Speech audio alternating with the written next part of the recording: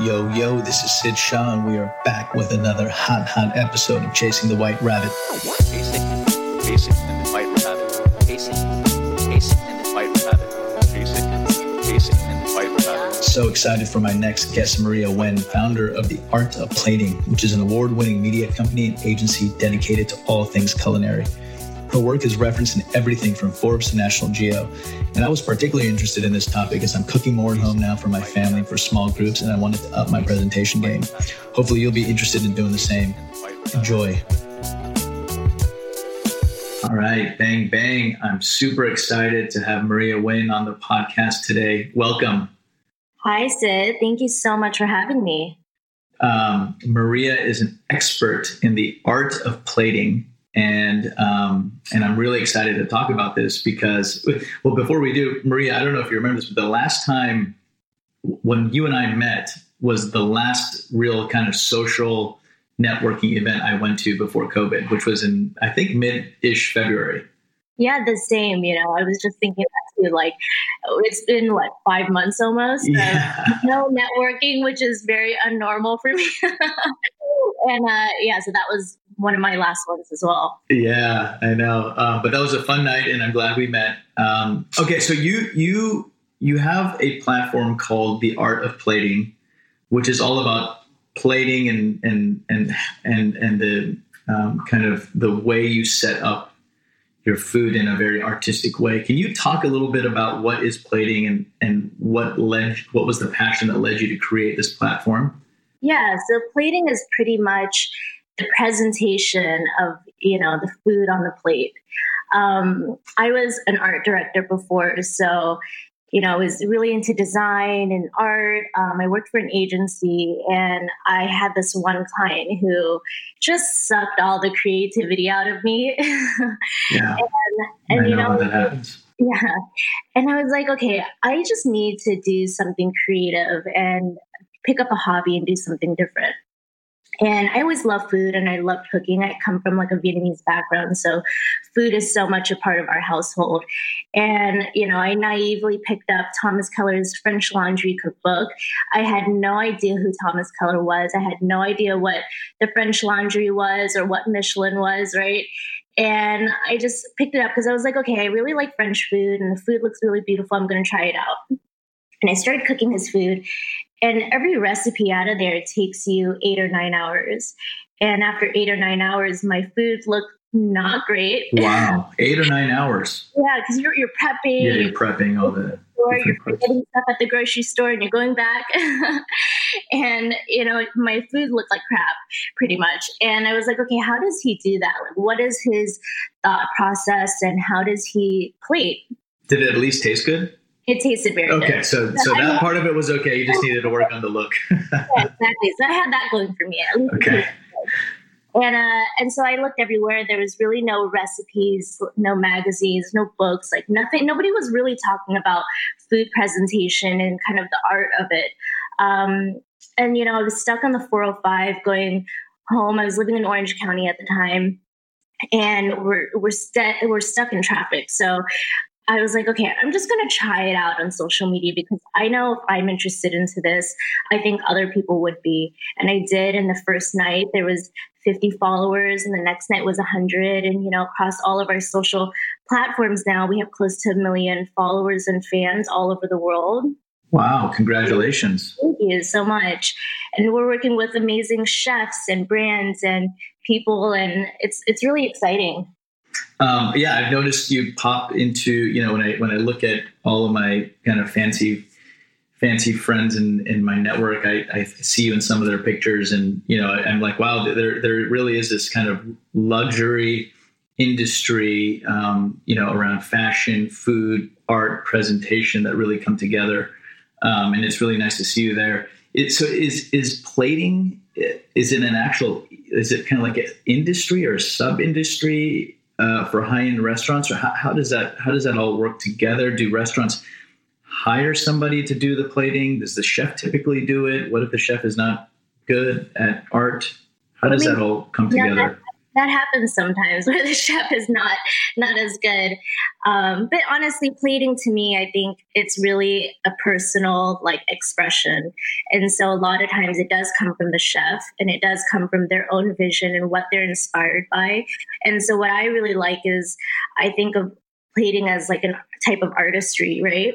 So one chef could have a different style and another chef could have another style. Like I know a guy he's in Copenhagen. He's a 3 Michelin starred chef.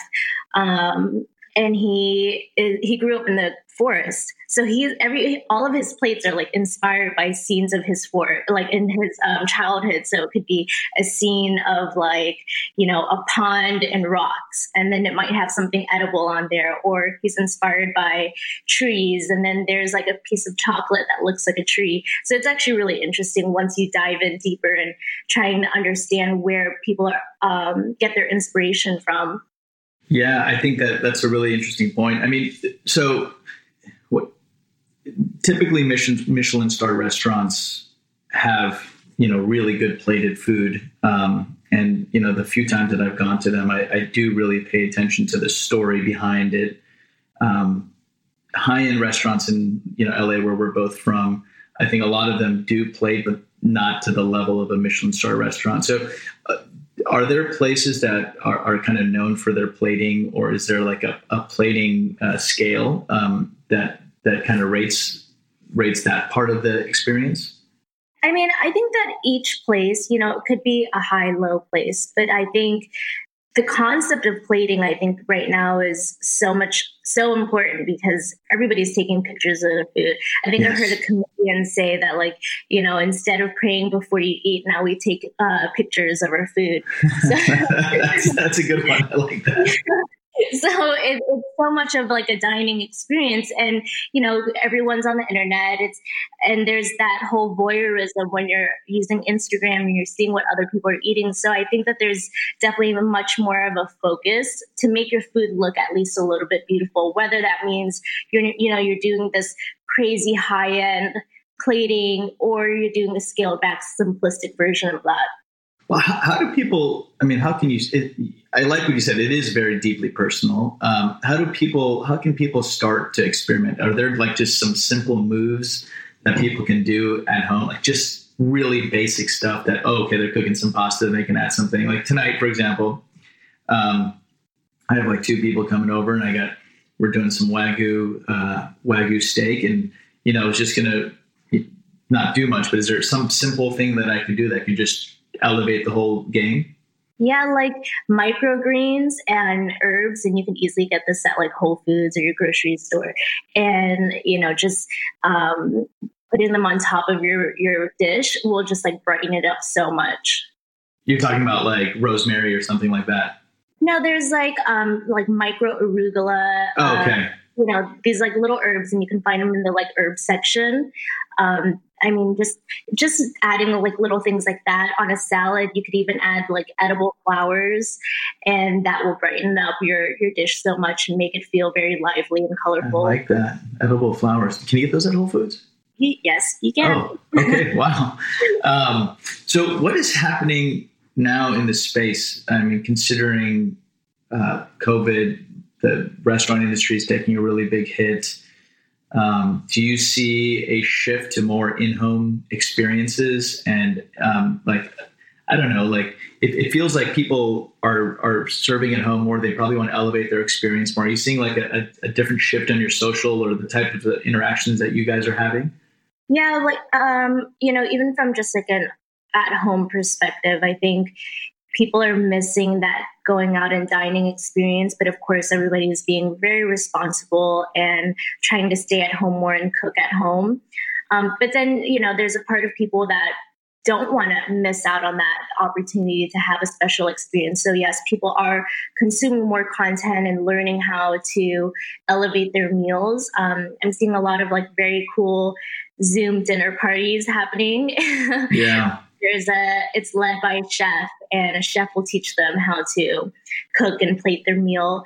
Another cool thing that I've been seeing is there's restaurants where, some of these high-end restaurants where they're doing these to-go concepts, and you can order your meal, but it's, let's say it's 90% cooked, and then you go home and they give you instructions on how to finish it. So if it's a nice steak, it's sous vide, but then you go home and you sear it, and then they give you instructions on how to plate it. So it's kind of cool to see, how restaurants are actually working with guests at home too. Yeah, it's really good. It does feel good that they're pivoting their models a little bit. They are offering different types of services, and there is a more personal aspect to it. And it seems like there's a lot of people that are taking advantage of it, which is great. And I hope that, keeps them in business. Yeah. There's so many restaurants that, I've been so impressed to see how restaurants have pivoted during this time, because I'm seeing, chefs creating their own line of, condiments and sauces to sell. Some restaurants are closing down, and they're going more of the charity route where they're just cooking for essential workers and those in need. I'm seeing, certain restaurants close down and doing pop-up themes and more of a casual takeaway concept. So it's really interesting to see how restaurants have pivoted right now. Yeah, last week, my wife and I went to Manhattan Beach, and there was a taco stand that gave away a beach to go box, packed beautifully in a box. Everything was, very just really neat and easy to eat. They packed 2 margaritas as well, right? With napkins, everything. And so, when you walk to the pier, we had it and threw it away, and it was perfect, and it was such a nice experience, actually, and almost better than sitting in a restaurant. Have you seen have you seen some really good examples of how people have adapted? Yeah, there's so many examples of that. I've seen a lot of really cool sushi restaurants do these to-go bento boxes where you get obviously a box, and it has all these really incredible sushi pieces, and it looks like jewels. I'm seeing restaurants do picnic boxes, just kind of similar to what you're saying. So it's actually really interesting, because also it's cool to see some of these higher end restaurants, the ones that you wouldn't expect to do to-go boxes. Kind of come down to a casual aspect. And because, I think it's really interesting how in our world, there's these, chef gods, right? These guys, they're super accomplished, and maybe it's a little bit pricey, and, you're saving up all your money to go dine there once a year, or you're that one time in your life. And to see them come down and do something a little bit more casual, and it makes them a little bit more accessible. And so I know I'm seeing a lot of excitement with diners being able to try their food, even if it's not, that 3 Michelin star experience, but it's kind of pared down a little bit. Mm-hmm. So I think that's kind of cool too. That is really cool. Any favorite experiences that you've had recently in LA?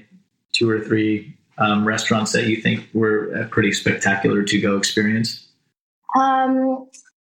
There's a sushi restaurant, a Japanese restaurant. I don't know if you've ever seen Chef's Table. Yeah, of course. Okay, so the first season, there was a Japanese chef she's based here in LA at a restaurant called Ennaka. And, to dine there, it's obviously it's super difficult to get in. Yeah, I know this place very well. All of that. It's super hard to get in. Everybody wants to try her food. And she's really fantastic. And she started doing, the to-go boxes, and you can get one of her boxes, and it has some really amazing sushi and fish and fresh seafood. And that's a really special experience. I mean, you got to just eat that in the parking lot. You can't wait to get home to eat that, right? No, and also because it's so good, so you don't want to wait. So yeah, exactly. You're outside dining some really good food. I follow you on Instagram, and it just feels like you get invited to do really cool experiences. What are some of the perks that you get doing what you do, or being in the world that you're involved in? I've been really, really lucky that this industry has given me so much. So like you said, I've gone to like so many really great experiences. One year, this is a couple of years ago, I had been working a ton, and I was like, okay, I really want to travel because I never really got that experience. I had never gone outside of the country because I had always been on my own since I was like 18, and I was in college and in school and working. And then so a couple years ago, I was like, okay, I'm gonna travel. And the entire year, I just traveled all over the world, but through the art of plating, and I was able to meet some of the best people, the best brands, the best experiences. So I've gone to like Argentina for a Park Hyatt 10-year anniversary there, or I've gone to World's 50 Best Awards, which is kind of the Oscars of the food world, and being able to see some of the best chefs and the best people in the industry all in one place. And that one I've gone, they kind of move around. So they've done it in New York and Melbourne and Bilbao, Spain.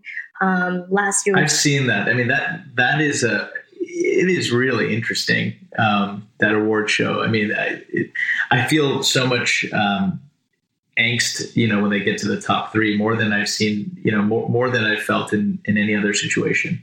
Oh my God, try being in the room. It's pretty intense, because once you get to number two, you kind of feel bad for the person who's number two, because you realize who they're going to save for number one, and people are just on the edge of their seats. Yeah, that's really cool that you got a chance to experience those things. Are you seeing any new trends in this space? Is technology playing a part in plating or the art of it? Anything unique that you see moving in, maybe even in the last 5 months, or in general, pre-COVID as well? I mean, I think like right now it's a little hard to say, because everybody's kind of, obviously haven't been focused so much on innovating as on like, their plating techniques. I think that they're really trying to kind of slow things down a bit. But pre-COVID, one of the interesting things that I started seeing is chefs incorporating like 3D printing. Oh. And so using 3D printing and there's like, I'm not into 3D printing, and I should investigate this more, but you can print edible food using your printer. And then wow. There's that aspect of it, but then there's also the aspect of using your 3D printer to create, molds, and using those molds to do everything from like chocolate to dessert or whatever ingredient that you're trying to make. And they're making these really fun and incredible shapes with their food. I mean, that definitely seems like that's a trend that's going to be here to stay. It's happening in every industry. Why not food and high-end food especially? Yeah, totally. And one chef specifically that comes into mind, Dominic Ansel, we had him on our podcast a couple of months ago, and he was saying that that's one of his favorite technologies, because he's getting really nerdy about it. He's getting, having somebody teach him how to use the actual printer, and he's creating some fun stuff with it. I know I asked you this, before in a different way, because I was getting ready for my own dinner tonight. But how and where can people learn about the basic techniques that change their serving game? I mean, there's a couple components, right? There is how you set out just even your plates and your cups and your cutlery, right? Then there's how you serve your, let's say your charcuterie or your appetizers, and then there's the main, right? And there's probably a sequence of how you do it. There's also a way to arrange everything. Is there really good places to learn where people can kind of just learn some basic things without feeling overwhelmed by not having that artistic gene? Yeah, you could. I mean, Google will be your best friend. You can also check the Art of Plating out. We have a YouTube channel, and you can check out our Instagram. We're always constantly posting content, videos on how to plate, and we always have guest chefs come on and do takeovers on our page, and they're teaching everything from how to make something to how to actually plate it and serve it, and it's really fun. I'm really looking forward to. So, Art of Plating is your handle. How else can people get a hold of you if they want, just to follow you? They want your consulting, they want your experience, what's the best way to get a hold of you? So our main page is at The Art of Plating. And then you can also follow me on Instagram. It's at Maria TAOP. And that's me. Maria, thank you so much for joining us today. I'm excited for people to learn more about this. I'm excited to try some of your basic techniques that you just shared with me and learn more and experiment more over the next few months. Yeah, thank you so much. Hopefully you have a good dinner tonight and take some pictures because I definitely want to see how it turns out. Yeah, I will. I'll send them to you. Thanks, Maria. Thanks. I hope you enjoyed that episode as much as I did. Please share it with your friends and give it 5 stars on Apple. Would love to hear from you. Please hit us up at whiterabbit_pod on Twitter and Instagram, or you can hit me up personally at SidShot Live on both platforms. Thank you again for your time, and see you next week.